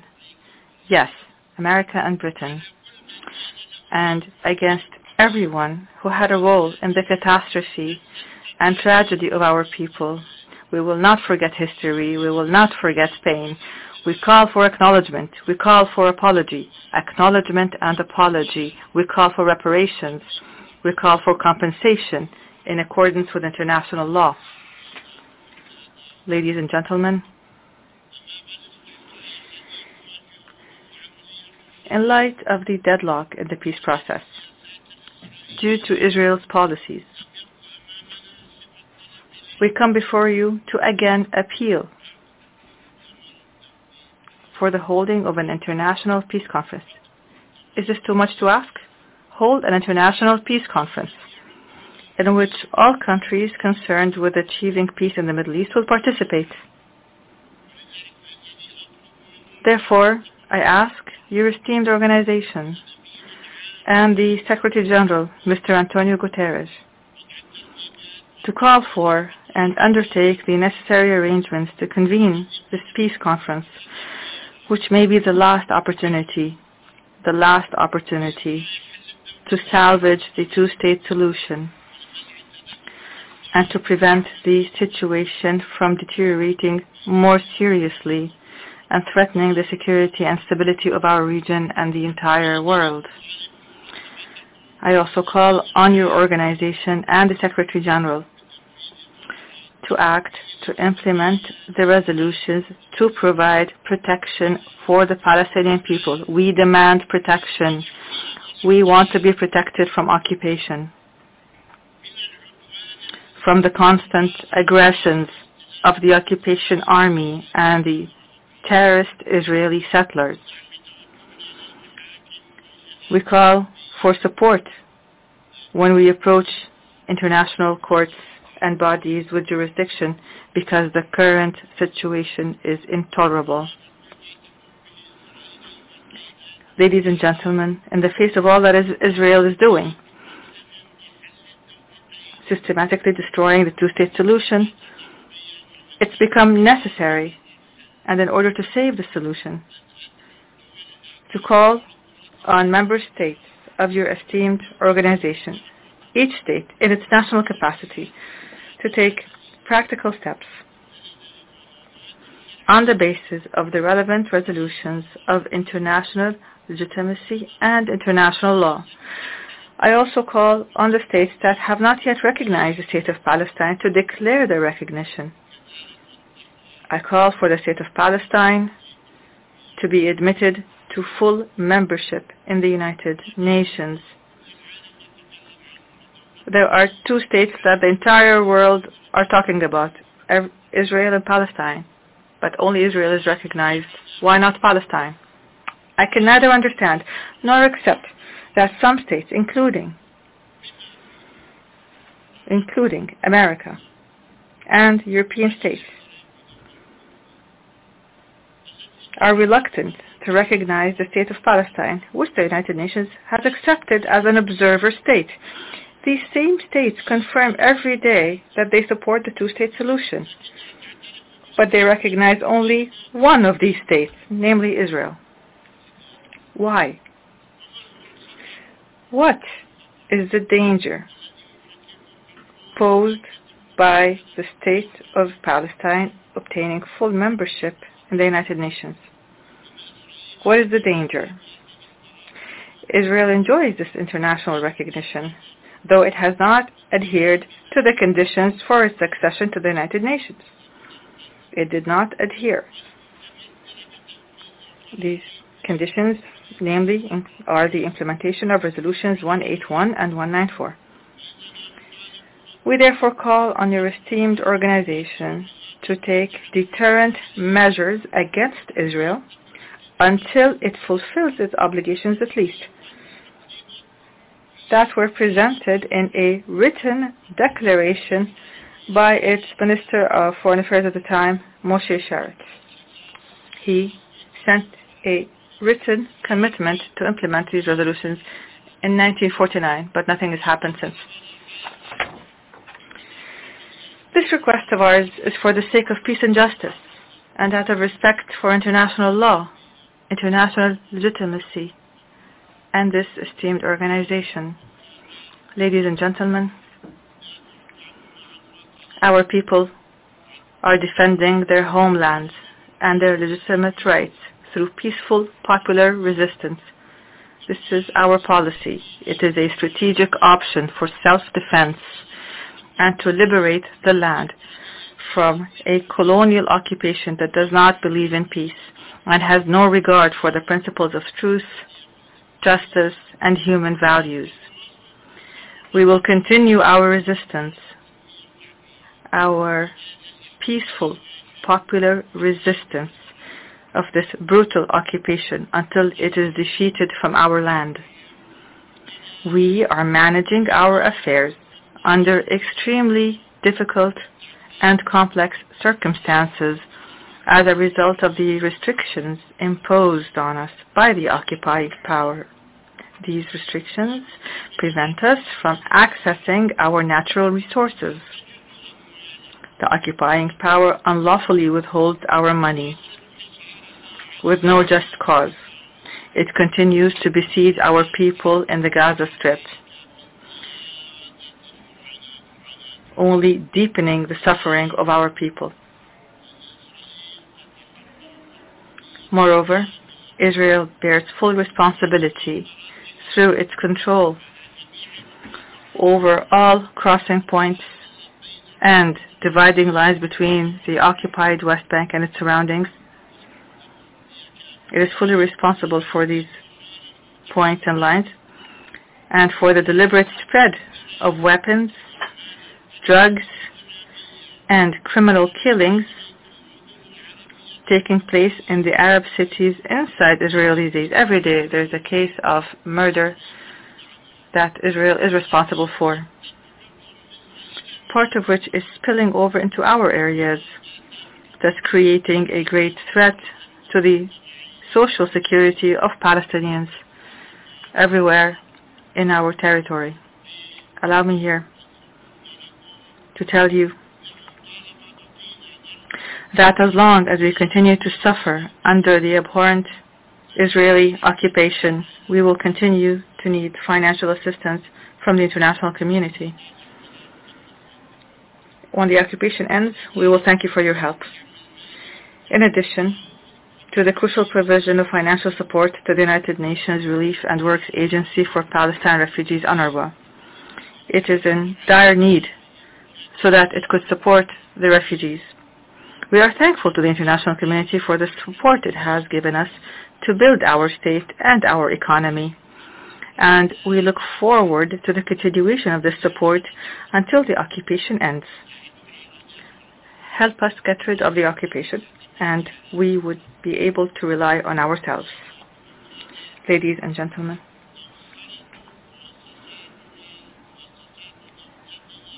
our state institutions are engaged in a comprehensive development and reform process, and in this context, they are cooperating with international institutions and with partners in the region and the world. Recently, we held local elections and elections for institutions, federations, unions, and others. There is a specialized committee to develop the justice sector in Palestine. Civil society is also playing its role in adding vitality to our political system. All that remains is for us to hold democratic general elections, as conducted in 1996, 2005, and 2006. We held elections, but since then we have been unable to hold these elections. Why? Because the Israeli government is obstructing this by its decision to prevent elections from being held in East Jerusalem. In the first 3 rounds of elections were allowed in East Jerusalem. They were not stopped, despite the significant interventions by many countries and regional and international organizations, which we appreciate, to enable our Palestinian people in Jerusalem to vote and run as candidates in these elections. Today, we renew our rejection of any position holding us responsible for not convening these elections, which are a Palestinian necessity that we want today before tomorrow. We want elections but we want them to be held in East Jerusalem. Why is Israel stopping us from doing so? Please ask it. In the face of this intransigent position of the Israeli government, we will continue to approach the relevant international bodies to hold the Israeli government accountable and force it to allow us to hold these elections that are long overdue. Ladies and gentlemen, I participated in May in the commemoration of the 75th anniversary of the Palestinian Nakba of 1948, a tragedy recognized by this august organization. This painful anniversary continues to be ignored and denied by Israel, which is the party that is primarily responsible for this Nakba. I call upon you today to criminalize this denial, criminalize the denial of the Nakba, and designate the 15th of May of each year an international day to commemorate the anniversary of the Nakba, to commemorate the lives of the hundreds of thousands of Palestinians who were killed in massacres committed by Zionist gangs. Palestinians whose villages were demolished and who were forcibly displaced from their homes. The number of these refugees reached 950,000 people in 1948, constituting more than half of the Palestinian population at the time. This is the least that the United Nations should do to honor these victims and to condemn this human tragedy, to commemorate the anniversary of the Nakba in 1948. Ladies and gentlemen, for several years now, we have presented our Palestinian narrative, the story of our people, that has been deliberately distorted by the Zionist and Israeli propaganda. We are relieved that the peoples of the world and many countries in the world have started to believe our narrative and sympathize with it after having been misled for decades. We also thank all those who contributed to sharing this narrative and supporting it and sympathizing it. We thank people of conscience everywhere in the world who today stand up for Palestinian rights. We want and we thank support for our people's struggle for freedom and independence. Ladies and gentlemen, my message today to the Israelis is that this hideous occupation that is imposed on us will not last, regardless of their ambitions and their delusions, because the Palestinian people will remain on their land, which they have inhabited for thousands of years, one generation after the other, as again confirmed by a recent UNESCO resolution on the city of Jericho, which has existed for 10,000 years. The Palestinians cannot leave their land. And if anyone must leave this land, then it must be the occupier. The occupier should leave, not the people of the land. We will stay in our land.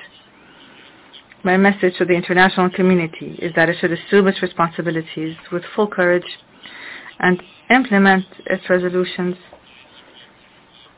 to realize Palestinian rights. We ask for no more than that.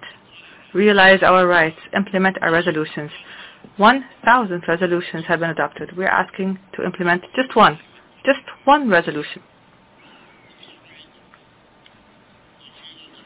Finally, I address all of our people in Palestine, in the refugee camps, in the diaspora, and every place in this vast world, I address you with the highest expressions of appreciation and gratitude for your steadfastness, for upholding your just cause and your rights. I pay tribute to our righteous martyrs and our brave prisoners and our heroic injured people.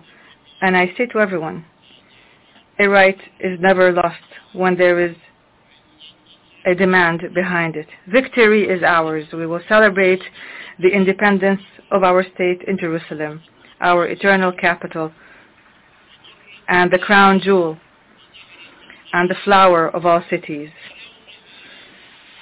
They see it as impossible, and we see it as inevitable. God willing, peace and mercy and blessings be upon you. On behalf of the Assembly, I wish to thank the President of the State of Palestine for the statement just made, and I request protocol to escort His Excellency. Excellencies, distinguished delegates, the Assembly will continue its consideration of agenda item entitled General Debate. The Assembly will now hear an address by His Excellency Charles Michel, President of the European Council of the European Union. I request protocol to escort His Excellency. That was the President of the State of Palestine, Mahmoud Abbas, speaking last month at the United Nations General Assembly, 78th session in New York City on the Palestinian question. We'll take a break. We'll be back with some concluding remarks for the Pan-African Journal worldwide radio broadcast.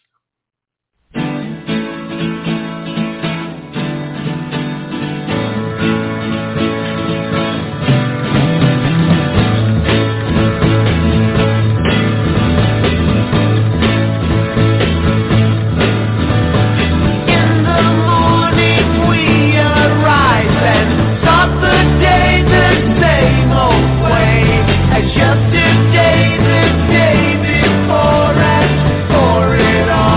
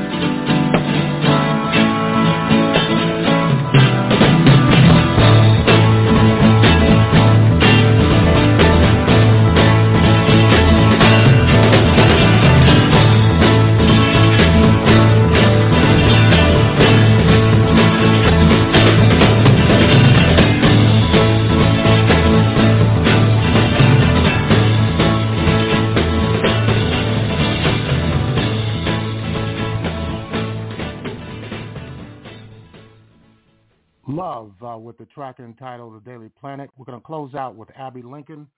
Straight ahead, this is Abayomi Azikiwe for the Pan-African Journal. Have a beautiful week.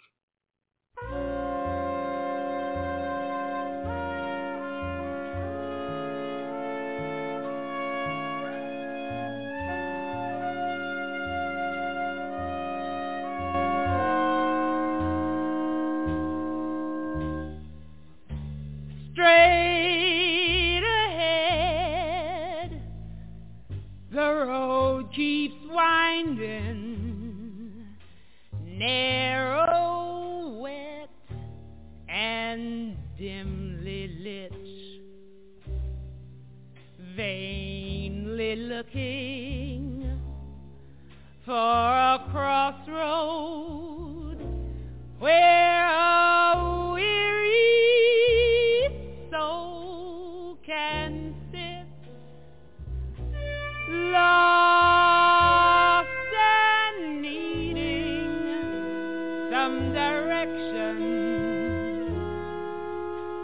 dodging ruts along the way, bumpy road, confuse a body, lead a trusting soul astray.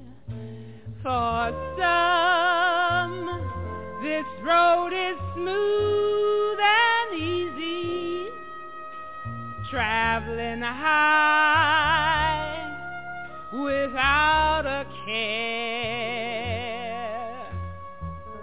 But if you got to use the back roads, straight ahead can lead nowhere.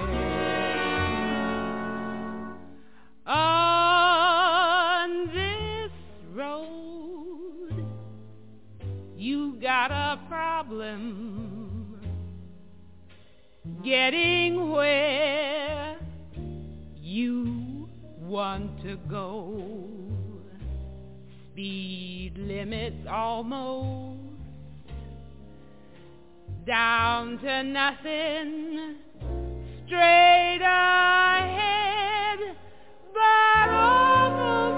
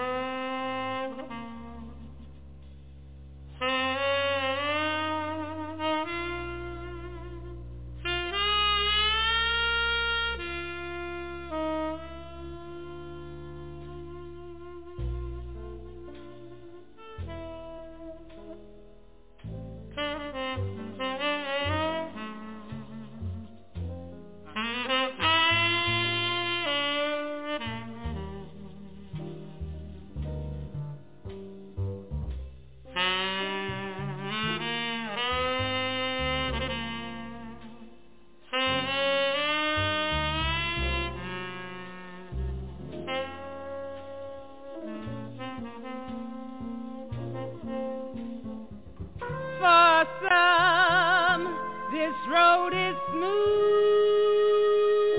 and easy, traveling high without a care.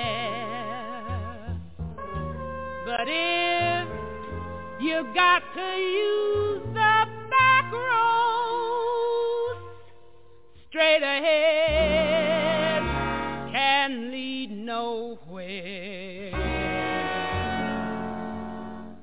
On this road you got a problem getting where you want to go. Speed limits almost down to nothing, straight ahead, but oh, slow.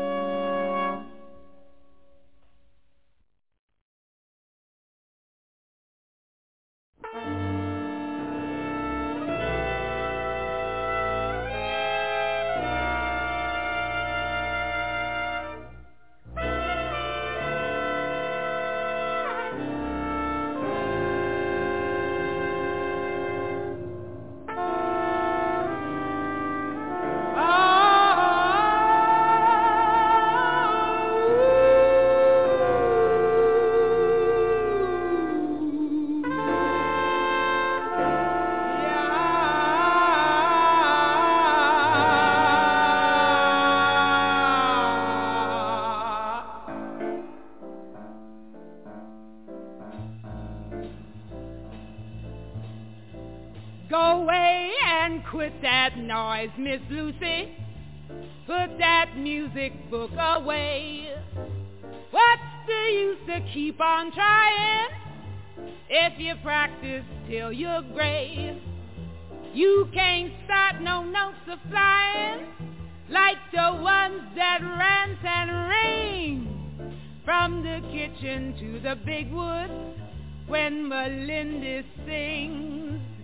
Easy enough for folks to holler, looking at the lines and dots, when there ain't no one can sense it, and the tune comes in spots. But for real melodious music that just strikes your heart and clings, just stand and listen with me when Melinda sings. Oh, it's sweeter than the music of an educated band, and it's dearer than the battle songs of triumph in the land. It seems holier than evening when those silent church bells ring, as I sit and calmly listen when Melinda sings.